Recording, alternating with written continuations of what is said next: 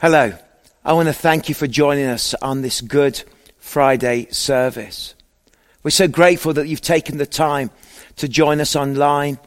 We want to encourage you that at any point that you want to connect to us through chat, or maybe in your own journey you feel quite alone and isolated, we want to invite you to join our many online groups through Willow Park Church.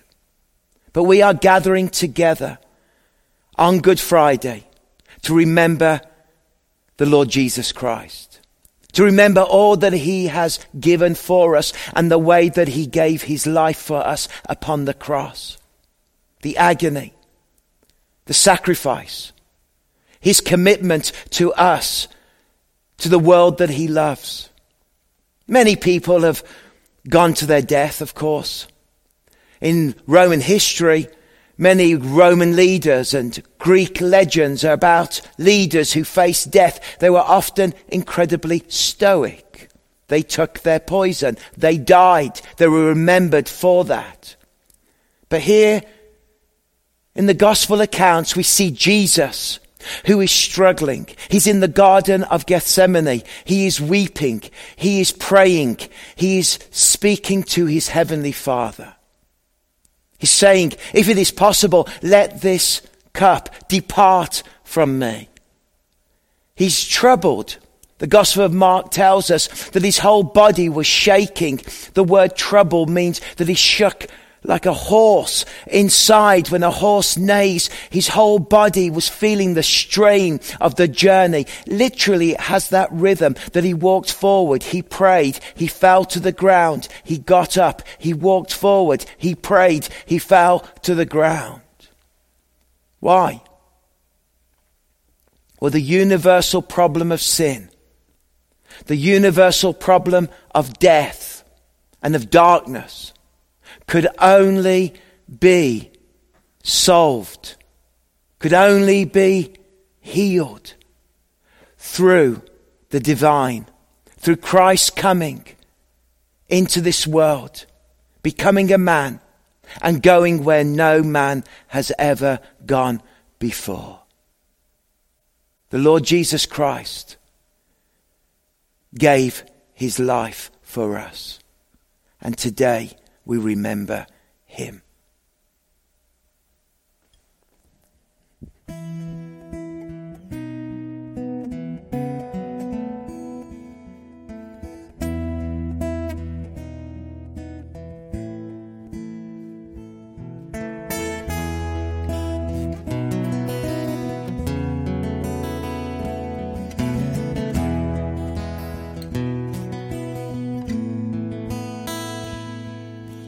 Light of the world, you step down into darkness. Open my eyes, let me see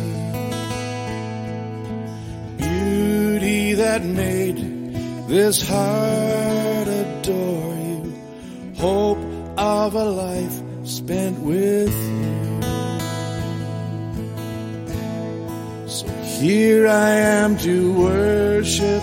Here I am to bow down.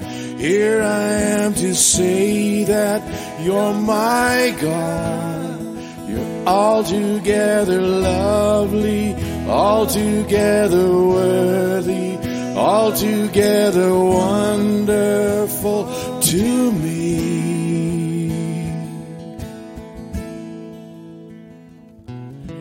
King of all days, oh so highly exalted, glorious in heaven above. Humbly you came to the earth you created, all for love's sake became poor. So here I am to worship. Here I am to bow down. Here I am to say that you're my God. You're altogether lovely, altogether worthy, altogether wonderful to me.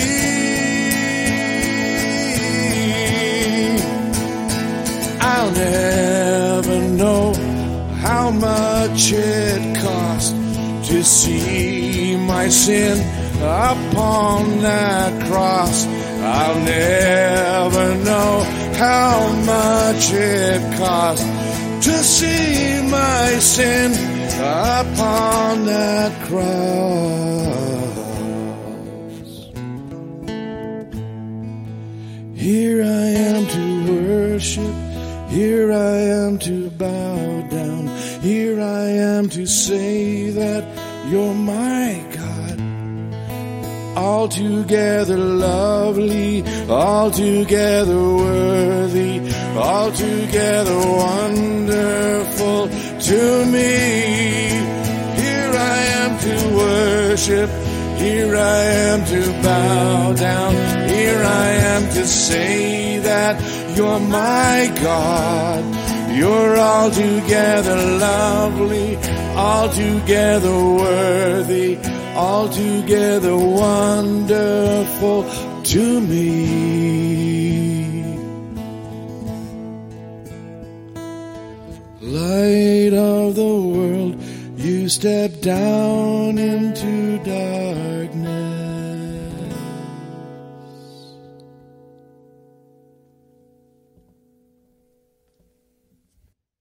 Let's read from Isaiah 53, starting at verse 3. He was despised and rejected by mankind, a man of suffering and familiar with pain. Like one from whom people hide their faces, he was despised, and we held him in low esteem. Surely he took our pain and bore our suffering, yet we considered him punished by God, stricken by him and afflicted. But he was pierced for our transgressions, he was crushed for our iniquities. The punishment that brought us peace was on him, and by his wounds we are healed. We all like sheep have gone astray, and each of us has turned to our own way, and the Lord has laid on him the iniquity of us all. He was oppressed and afflicted, yet he did not open his mouth. He was led like a lamb to the slaughter, and as a sheep before its shearers is silent, so he did not open his mouth.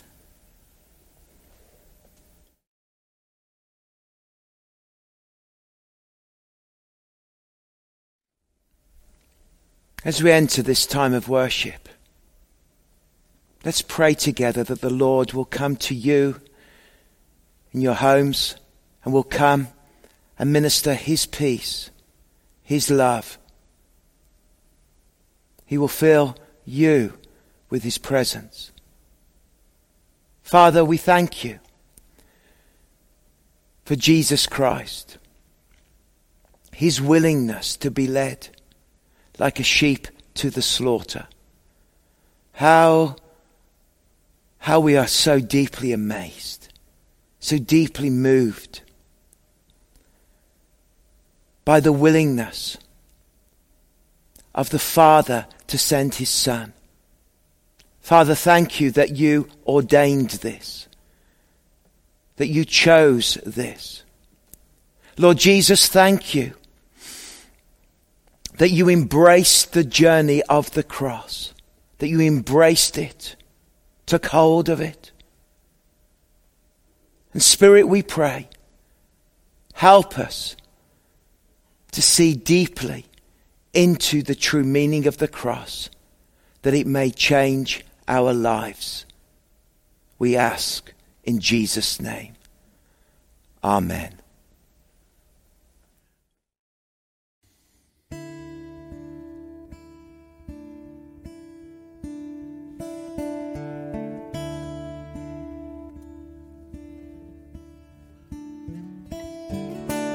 When I survey the wondrous cross,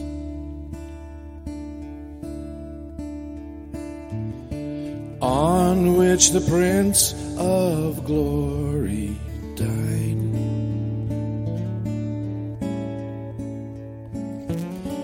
my richest gain I count but loss,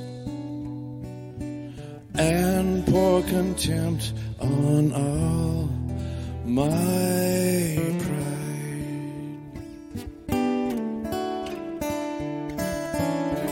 Forbid it, Lord, that I should boast, save in the death of Christ my God. All the vain things that charm me most, I sacrifice them to His blood. At the cross, love bled for me. At the cross, love set me free. Your love for me endured a world of pain, and the world has never been the same.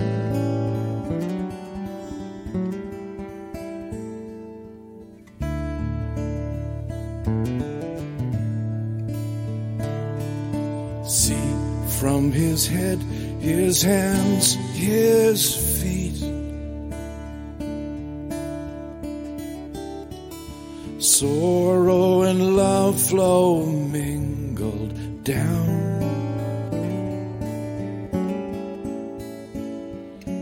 Did e'er such love and sorrow meet, or thorns compose so rich a crown?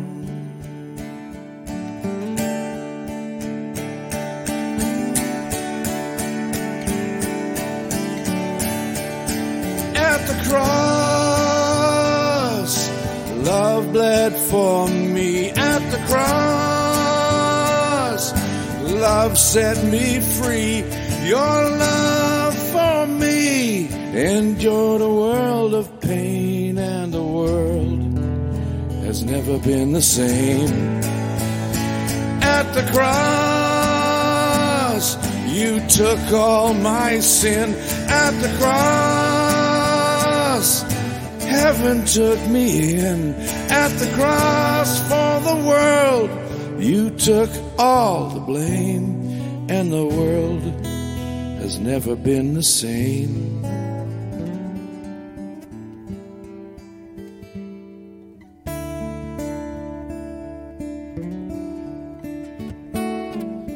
Were the whole realm of nature mine, that were a present far too small. Love so amazing, so divine, demands my soul, my life, my all.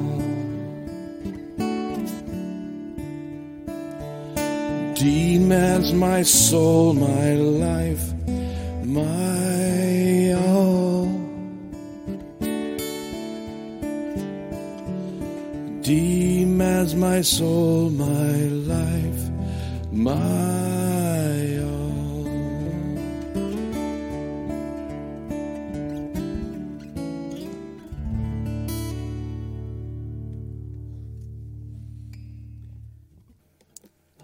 We're going to continue with a song. It's written from the perspective of the Apostle John, looking at Jesus on the cross as he was crucified. It's a song called Love Lies Bleeding.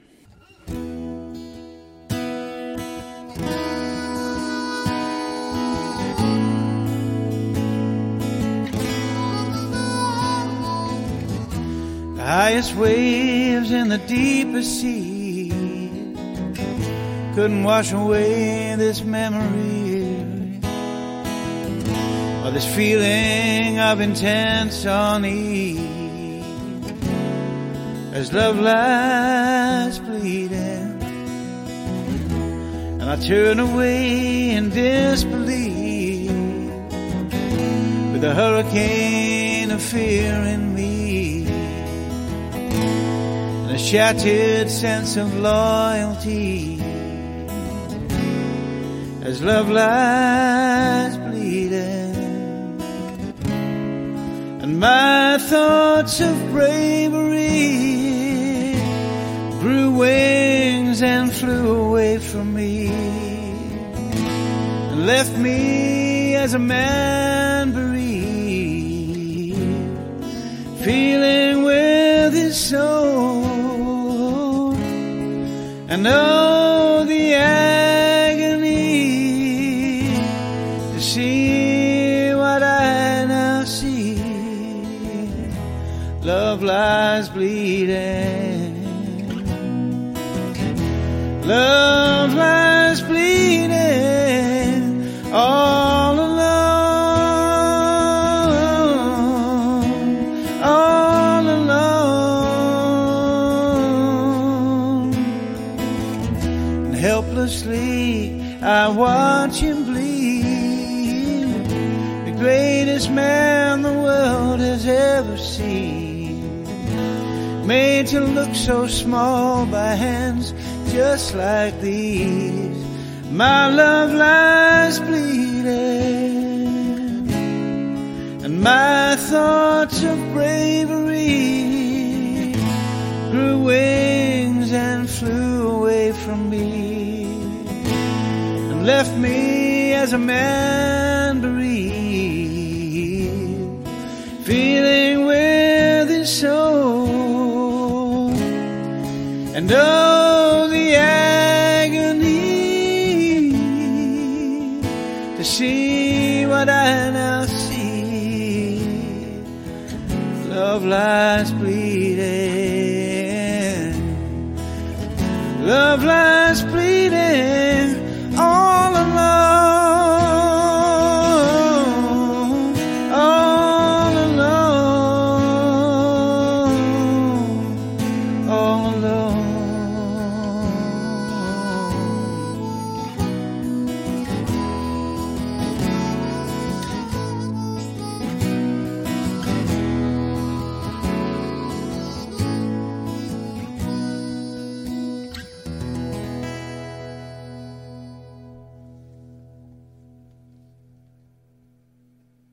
In Mark 15, starting at verse 21, we read, "A certain man from Cyrene, Simon the father of Alexander and Rufus, was passing by on his way in from the country, and they forced him to carry the cross. They brought Jesus to the place called Golgotha, which means the place of the skull. And then they offered him wine mixed with myrrh, but he did not take it. And they crucified him. Dividing up his clothes, they cast lots to see what each would get. It was 9 a.m. when they crucified him. The written notice of the charge against him read, 'The King of the Jews.' They crucified 2 rebels with him, one on his right and one on his left. And those who passed by hurled insults at him, shaking their heads and saying, 'So, you who are going to destroy the temple and build it in 3 days, come down from the cross and save yourself.' And in the same way the chief priests and the teachers of the law mocked him among themselves. 'He saved others,' they said, 'but he can't save himself. Let this Messiah, this King of Israel, come down now from the cross, that we may see and believe.' And those crucified with him also heaped insults on him. At noon, darkness came over the whole land until 3 p.m. And at 3 p.m, Jesus cried out in a loud voice, 'My God, why have you forsaken me?' And when some of those standing near heard this, they said, 'Listen, he's calling Elijah.' And someone ran, filled a sponge with wine vinegar, put it on a staff, and offered it to Jesus to drink. 'Now leave him alone. Let's see if Elijah comes to take him down,' he said. And with a loud cry, Jesus breathed his last. The curtain of the temple was torn in two from top to bottom. And when the centurion who stood there in front of Jesus saw how he died, he said, 'Surely this man was the Son of God.' Some women were watching from a distance, and among them were Mary Magdalene, Mary the mother of James, the younger of Joseph, and Salome. And in Galilee these women had followed him and cared for his needs. Many other women who had come up with him to Jerusalem were also there.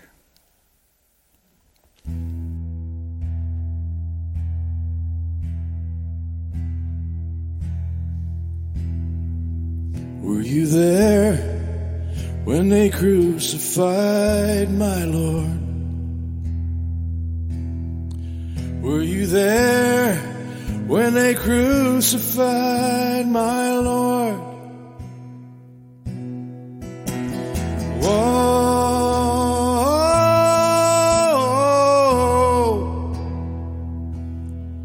sometimes it causes me to tremble, tremble, tremble. Were you there when they crucified my Lord?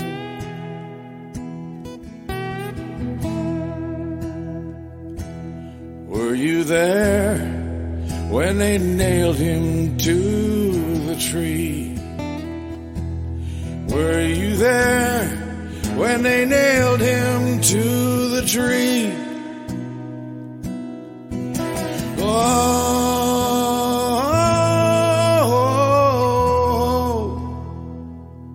Sometimes it causes me to tremble, tremble, tremble. Were you there when they nailed him to the tree?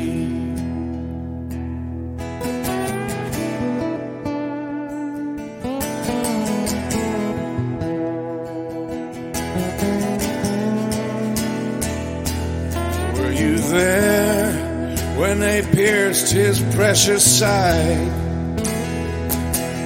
Were you there when they pierced his precious side? Whoa,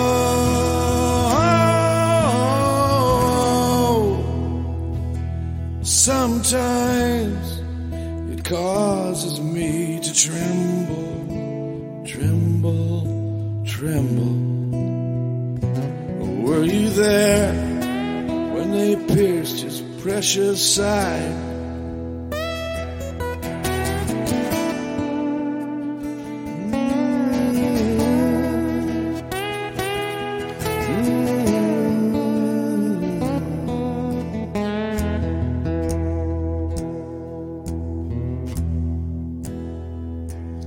Were you there when they laid him in the tomb? Were you there when they laid him in the tomb? Oh,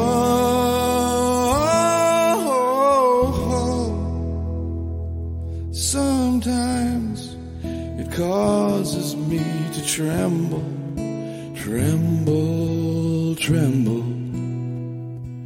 Were you there when they laid him in the tomb? Were you there when they crucified my Lord?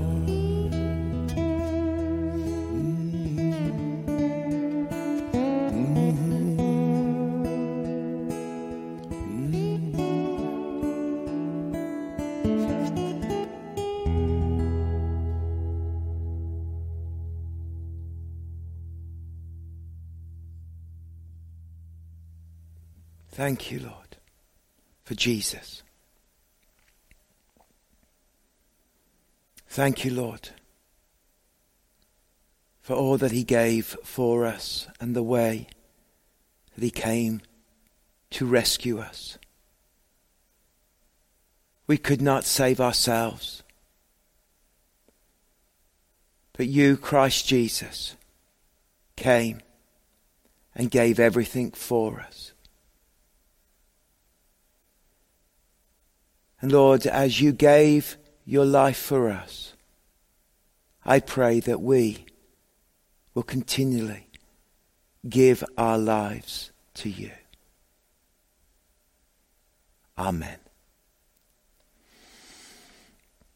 Well, at any point, if God is speaking to you and you would like prayer, do go to the chat room to be prayed with, and people will connect with you. And we're just really touched that you have joined us.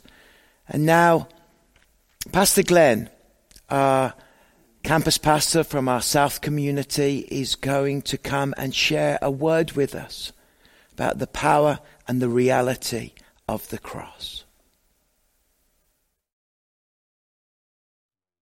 Thank you, Pastor Phil. And it's just such an honor to be able to share the Word of God with you today on this incredible day, Good Friday. Last week in Live Lounge, they sang a beautiful song. They led us in the song, Did You Feel the Mountains Tremble? And I noticed some of the chat comments as we were singing this song, and there was words like old, classic, I love the old songs. And I was like, whoa, hang on a second. If this song is old, then I'm really old, because I was singing it, I was enjoying it, I was doing it to the point of embarrassing my family in the front room. It was great. Why do I love these old songs?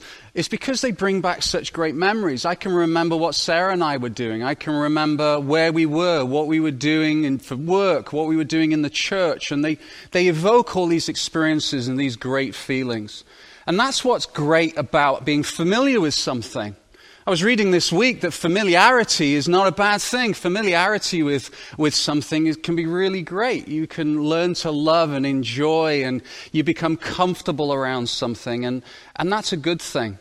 We went for a trip this last summer to Britain, and took my two boys and my wife, and we did a bit of a tour around, and I took them to Chester, which is where I spent a lot of my time being schooled in education. And I remember walking to my school along these incredible Roman walls, these beautiful Roman ancient walls. But as a 12-year-old, 13-year-old boy, I had no interest in these walls. They were just merely a way of getting from A to B in as short a time as possible so that my teachers wouldn't yell at me at the end. But going back this summer, the journey was different. I took my boys on the walls, and it was a good time. We journeyed together, we pointed out different things together, and there was this awe, there was this fascination. It was beautiful. See, I was really familiar with the walls, and I held them in some contempt. And they say that familiarity breeds contempt. But for my boys, this was a new experience. This was incredible. This caused them to pause, to say thank you, to enjoy, to have their breath taken away a little bit by the history. We're moving into this celebration of Easter, and Good Friday is a powerful day. And I want us to think about how familiar we are with it. Are we so familiar with the idea of Easter that actually we have a little, not contempt perhaps, but just, it's just the same. We talk about Jesus dying. We talk about Jesus rising again. We throw some eggs around our garden or our yard, and the kids look for them, and it can become just familiar. The thing with Easter is that it's filled with powerful moments, powerful words that we really should just pause and consider, like going on a walk. We walk through the story of Easter and we think, what's this got to do with me? How does this impact me? And I wonder whether we take the time to do that. So my hope is, as we spend just a few minutes together, I want to take you on a bit of a journey. And I'm praying that this journey will not be one that is so familiar that we just shrug at the idea of Easter. But we'll pause and we'll consider the view, we'll consider the moment, we'll consider these beautiful words like resurrection and crucifixion and Savior, the gospel. Now there's a word that is really used a lot, gospel. And yet this word gospel changes lives. It changes the trajectory of lives. It takes you from a place of what was and to something that is full of promise and what could be. And this word gospel is an incredible word. And I want to take you right back into the time of Isaiah. So as we start pulling this word gospel, which is truly what Easter is all about, the gospel, as we pull this story apart, as we go on this journey, we have to start in a place hundreds, thousands of years ago in the time of Isaiah. In the book of Isaiah in chapter 52, he's referring to an incredible time in the history of Israel. See, Israel had just experienced a tragic event. Jerusalem, and many of these images come from the beautiful Bible Project, but Jerusalem had gone through an attack from the Babylonians, and they were in absolute disarray.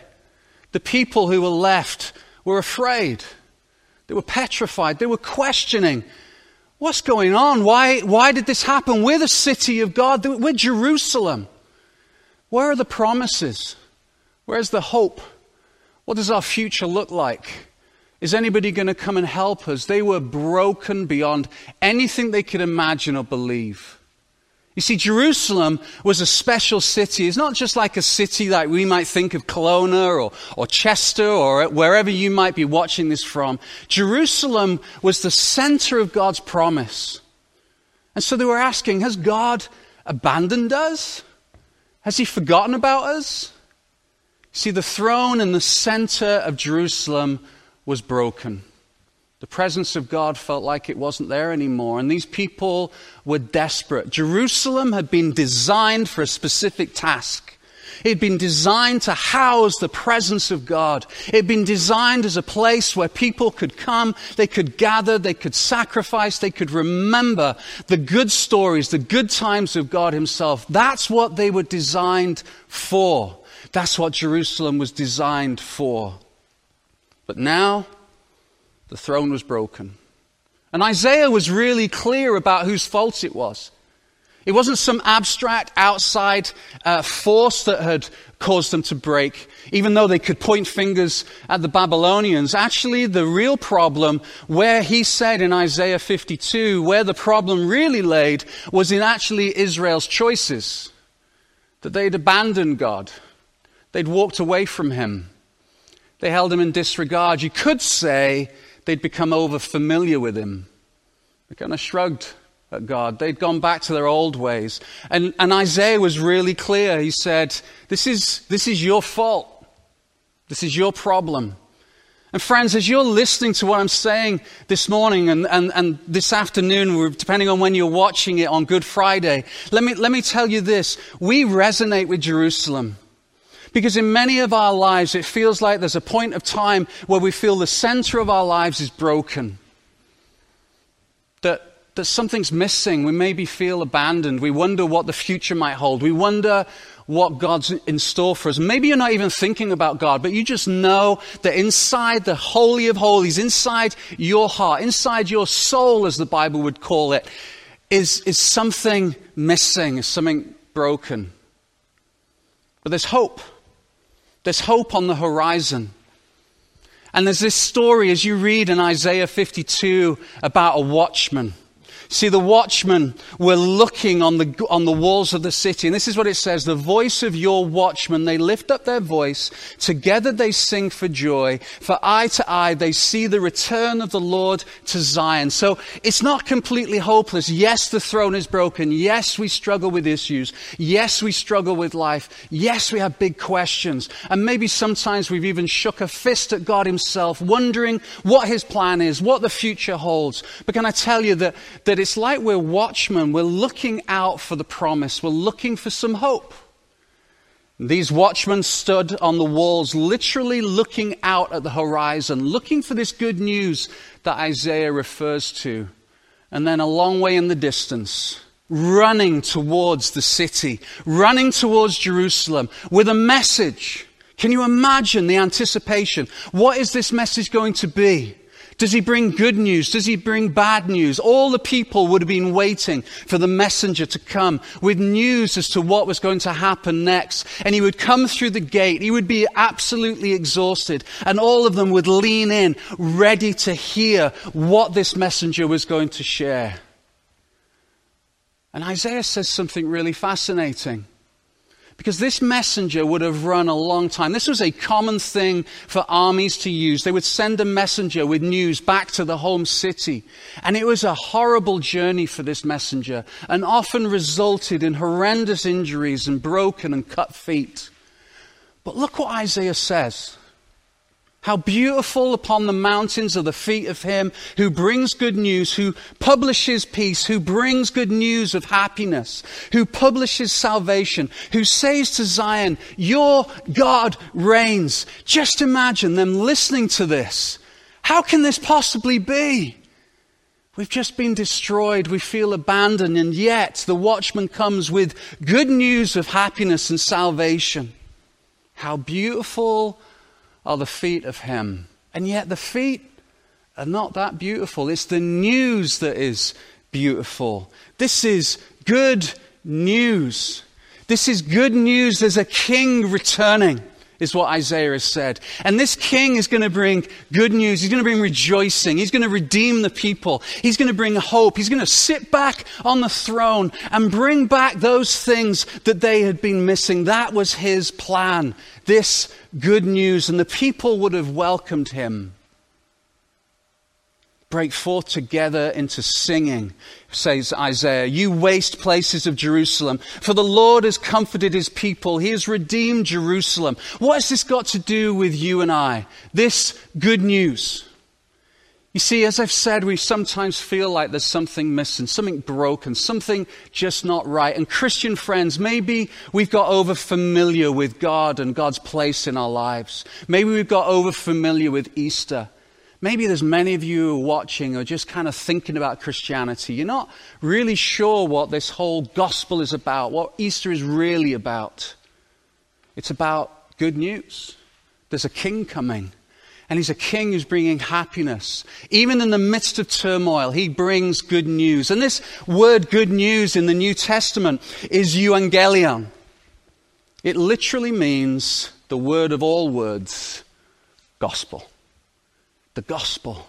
And that's what we're remembering at Easter, that there's a returning king. Whenever this word was used, it was always in reference to a king coming back with good news. And see, this king would come and he would be ready to sit on his throne, and the people would sigh and say, yes, where is hope, there is happiness. Except we have a new king at Easter, and his name is Jesus.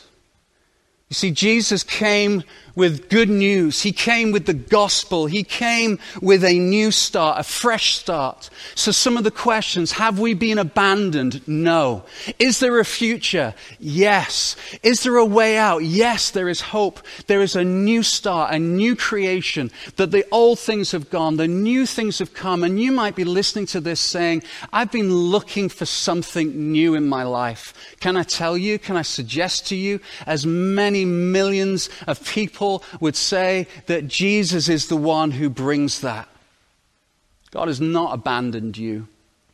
He's come in a surprising way. You see, they were waiting for this king, the Messiah, but they were waiting for a conquering king that came with an army. They were waiting for them to come back. And you see, now in Jesus' time, the Roman authorities were in charge, and they were waiting for somebody, a political ruler, somebody who had might and power to come and overturn these authorities. What they weren't banking on was Jesus, who came humbly. He came quietly, but he was still a conquering king. He still brought good news. He still brought the gospel. You see, Jesus and everything that he did was countercultural. He came in a countercultural way. And he still does. See, what we do is we're looking out on our walls of our lives, looking for hope, looking for an answer, looking for a way out. What we do is we look for a different kind of king, a different kind of queen. We might look at king money. We might look at king or queen possessions, power, authority, just anything that will somehow lift us out of where we're at. That's what we're looking for. But Jesus didn't come with that. He came with a different message. He came with a message that says, look, you've got to love those that persecute you. You've got to care for your enemies. You've got to take time that the least will be the greatest. The weakest will be the most powerful. That he came in humility, and it was completely countercultural. He was stood right in front of them, the answer to anything and everything that they could dream of. And yet so many of them looked past him and said, but there must be a different answer. No, the answer was Jesus and the message of the gospel. And he was hated for it. The leaders at the time of Jesus, they conspired together and they'd said, enough is enough. We don't want this Jesus. We do not want this Messiah. We want a different kind of Messiah of our own choosing. We want help of our own choosing, not one that looks like this, not one that looks like Jesus. And so the journey towards the cross began for King Jesus. It starts coming into Jerusalem. The returning king, not coming on some grand stallion, but coming on a donkey, coming on something that's humble. And the crowd shouted, and we remembered this last Sunday, Hosanna, Hosanna. And they welcomed him, this same crowd that 3 days later would be crying out, crucify him, crucify him. And that's a picture of our lives often. We're okay with God when things are going well. And yet we're quick to turn and perhaps blame him when things are not. You see, Jesus came with a message. And Jesus came with power. Because he recognized then and now that our world has been corrupted and broken and devastated by sin. And just like Jerusalem in Isaiah's time, sin of our own choosing, our own decisions that have brought us to a point where we're desperate. That our world is filled with injustice and persecution and horror. And we hate that. There's something inside of us that knows it's wrong. So Jesus came. And he allowed himself to be persecuted. He made the decision to give up his own life. In fact, he said himself, I do not have my life taken away from me. How could he? He was God. I give my life. I give my life. And they readily took it. They beat him. And part of me wants to go into great detail. But I know that there are young people and children watching, and so all I will say is this. It was the horror of horrors. It was a death so filled with shame, so filled with horror and pain. In fact, the death that Jesus ultimately died, he went as a king with a crown of thorns, the returning conquering king with a crown of thorns and a robe. How is this the case? How can a conquering king who's going to relieve us of our persecution and that broken throne, how is this conquering king going to be smashed on the cross? How can that be? Why is that the case? See, we know from history that the cross, the crucifixion, was a unique way to die. See, the Romans were very, very good at conquering most of the world because they knew how to kill quickly. The cross wasn't designed to kill quickly. It was designed to bring shame, lasting shame for all the time that you were hung on the cross. And Jesus endured that. It was quite frankly a disgusting way to die. Never mind for a king, for anybody. Why did it have to be this way? Why did Jesus die on this cross? You see, we love the idea of Jesus at Christmas. We love the idea of Jesus and the stories and the Gospels, and there's so many wonderful stories.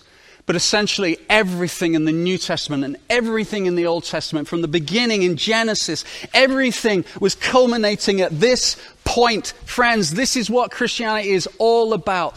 The conquering king dying slowly on a cross, breathing forgiveness to those who are doing it. That's what Easter is about. Have we become familiar to that? Do we shrug towards that? Does it no longer have impact in our lives? That is what we need to consider on this Good Friday. So why? Why is it that he had to die this way? You see, the scripture says, how beautiful upon the mountains are the feet of him who brings good news. How beautiful upon the mountains are the feet of him who brings good news. How is this good news?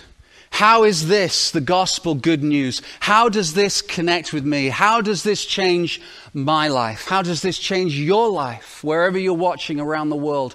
How does this change the trajectory of your life forever? Well, the first piece of good news is in Genesis. That God created man and woman and loves you. That's good news. It's good news that he has a plan for you, that there's a promise. You were designed, just like Jerusalem, to contain the presence of God himself. That's what you were designed to be. And the reason I know that is because you are never satisfied There's always something else that you want to do. There's always something else that we want to attain, something we want to strive to. That desire, that thing that is inside humanity has been placed inside of you by a God that knows that the only way that you are ever going to be satisfied is by having relationship and communion with Him sat on the throne of your life. Because you're bigger and better and more amazing than those things that we chase after that are temporary. That's the good news. The bad news is we decided we could get those things by ourselves. The bad news is we chased down our own choices, that we replaced God on the throne of our lives with ourselves. That's the bad news. And the bad news is that has separated us from God. You see, God can't have anything to do with sin, otherwise He would cease to be God Himself. That's the bad news.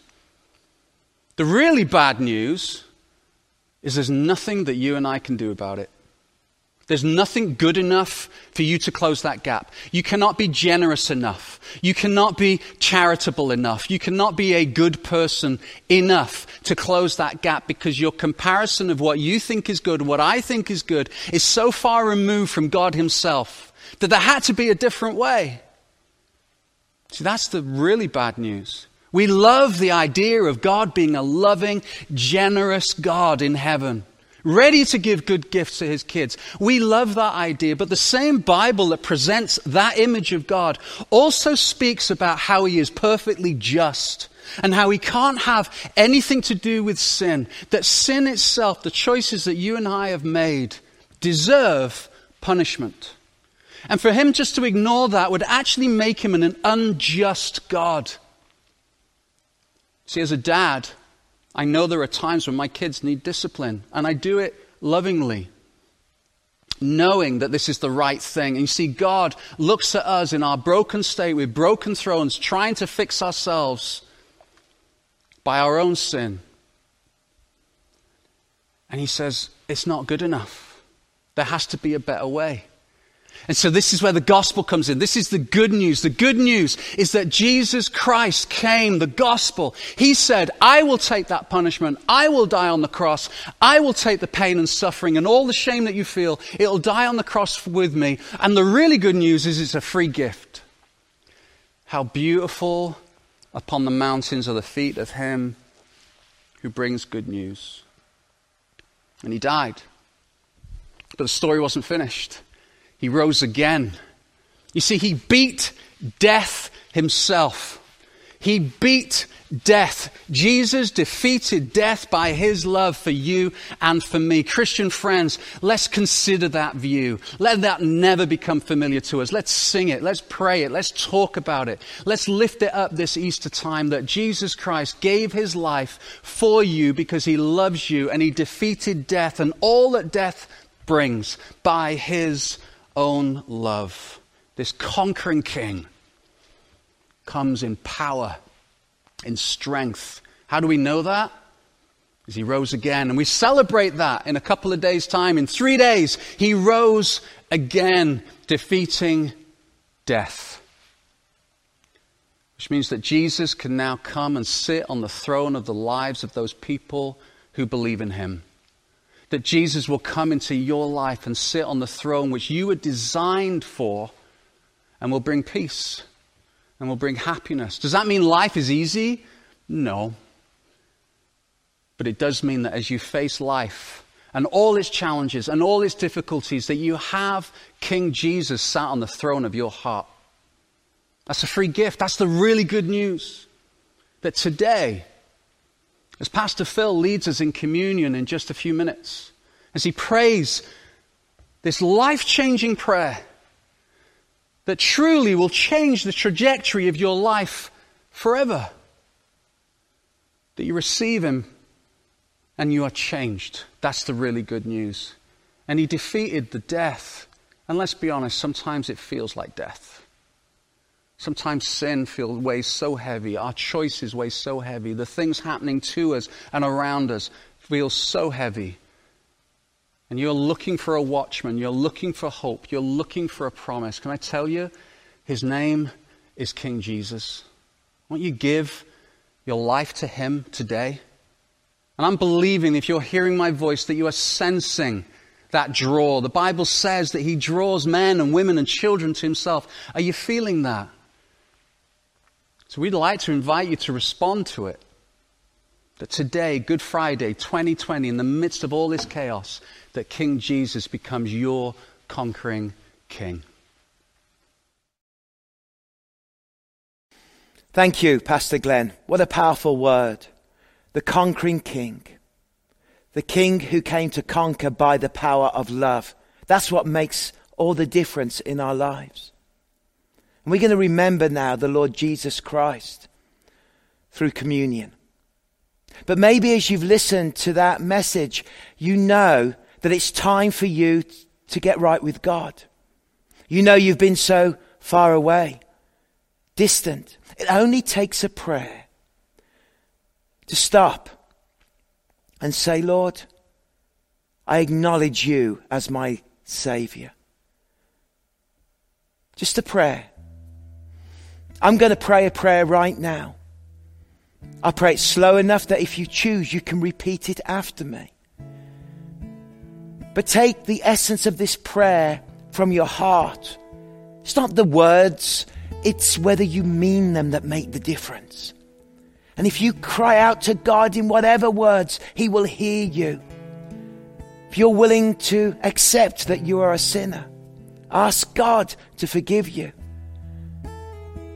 And invite Jesus to come and be Lord of your life. And choose to be disciple. You can right now. Here's the prayer. Dear Lord Jesus, on this Good Friday, I give my whole life to you. To you. As you gave your life for me upon the cross. Upon the cross. I give myself to you. Forgive me of my sins. Of where I've offended you. And forgive me for how I've lived my life without you. Today I choose to make you Lord of my life. I choose to follow you, Jesus. Amen. That is your first step. Step of salvation. If you responded, if you prayed that prayer to commit your life to Jesus, please, there's a little button at the bottom of the screen. Do just touch that and say, I chose to give my whole life to Jesus. And contact us and email us or message us. But communion is about remembering all that Christ has done, which captures the very heart of Good Friday. Jesus took bread. He's with his friends. And he broke it, saying, this is my body, which is broken for you. Eat this in remembrance of me. Father, we praise you for the bread and thank you that in the same way you were broken for us and that you gave your whole life for us. And we remember the body of Christ, which is broken for you. Eat it in the name of God the Father, God the Son, and God the Holy Spirit. Amen.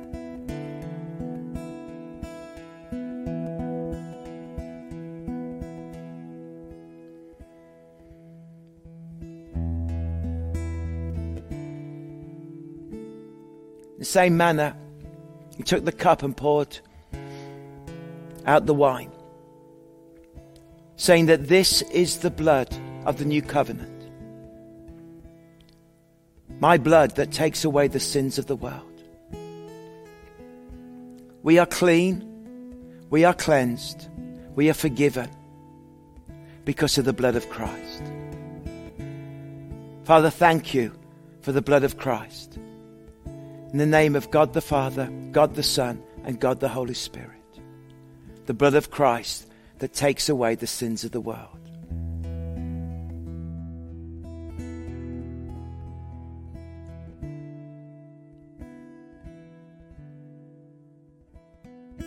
Amen.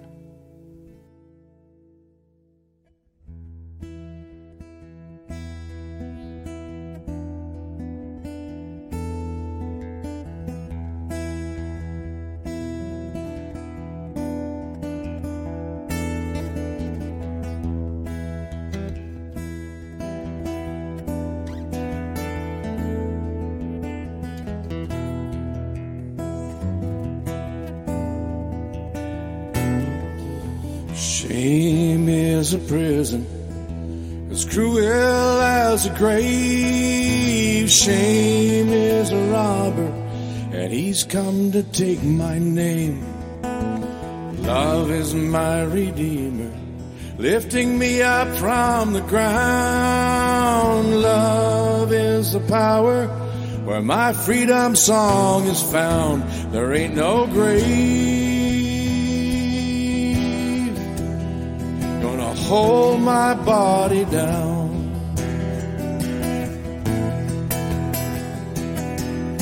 There ain't no grave gonna hold my body down.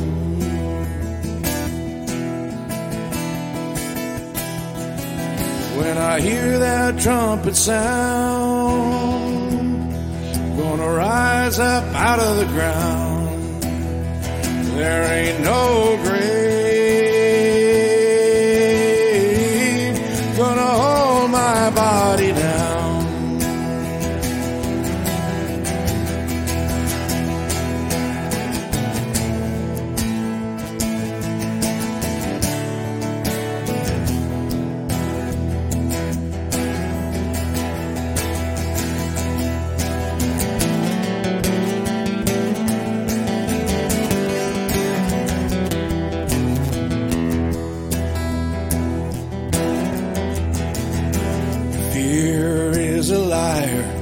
With a smooth and velvet tongue, fear is a tyrant.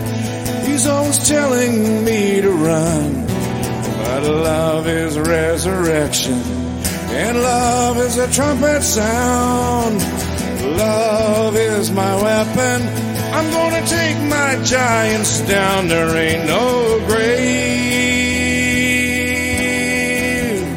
gonna hold my body down. Ain't no grave gonna hold my body down. When I hear that trumpet sound, I'm gonna rise up out of the ground. There ain't no grave gonna hold my body down. Hey, hey, hey.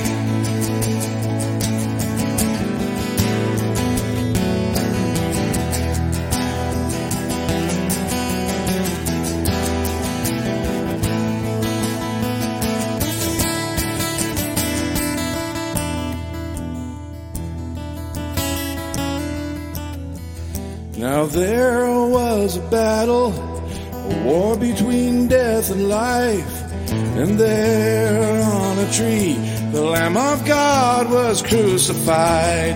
And he went on down to hell, and he took back every key. And he rose up as a lion, now he's setting all the captives free. There ain't no grave hold his body down. There ain't no grave could hold his body down.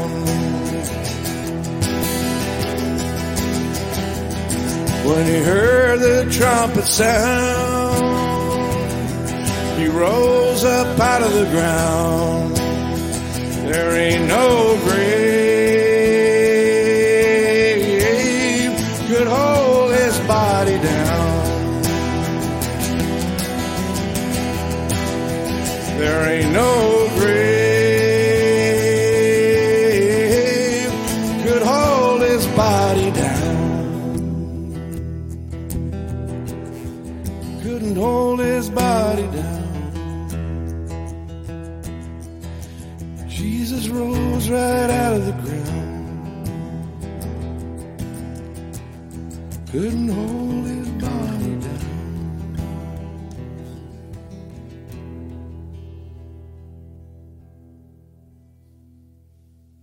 We want to thank you for joining us on this Good Friday.